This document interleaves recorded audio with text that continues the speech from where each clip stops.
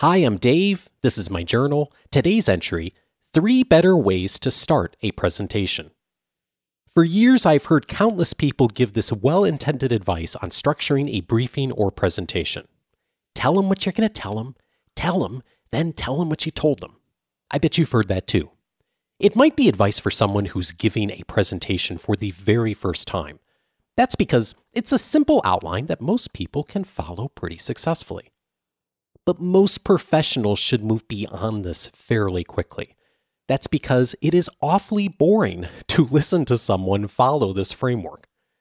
Think about an individual in your professional network who really engages you when they present. I bet they don't typically start their presentations with a table of contents. You can do a lot better, especially in high visibility situations.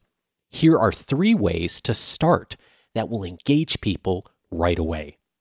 First, consider telling a story when you start a presentation.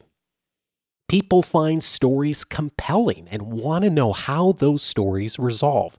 It's the reason why books like Dale Carnegie's How to Win Friends and Influence People became so popular. The concepts weren't new, but they were presented through a set of powerful stories that almost anybody could relate to. Tell a quick story that relates to the overall message of your presentation. Just say what happened and then how the lesson, conclusion, or action leads into your message. Keep it to just a minute or 2 and then transition to your main points. Also, please resist any urge to use a dramatic voice from your high school acting class. Just tell the story like you would to a friend you ran into outside of work.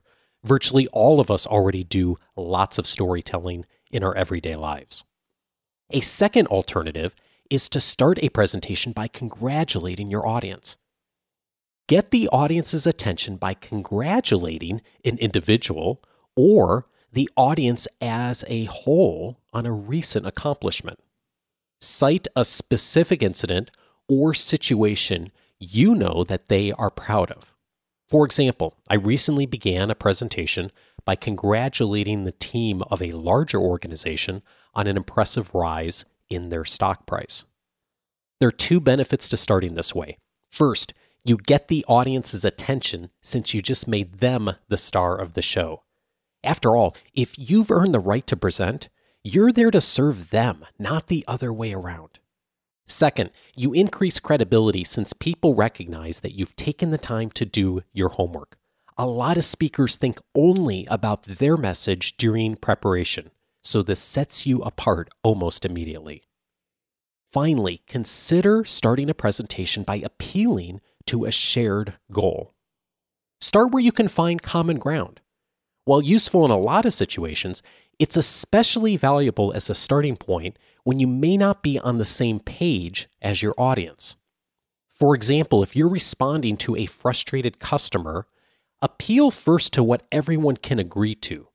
Speak to the fact that while there may be disagreements on the solution, everyone in the room wants the problem resolved and the project to succeed. When you start by appealing to a shared goal, you position yourself as a problem solver. The audience may still not agree with what you suggest, but it's far more likely to give consideration to what you have to say. If you'll begin your presentation by appealing to people's humanity, you'll earn their attention and then the opportunity to do a lot more. For more, visit coachingforleaders.com, and good day to you from Orange County, California.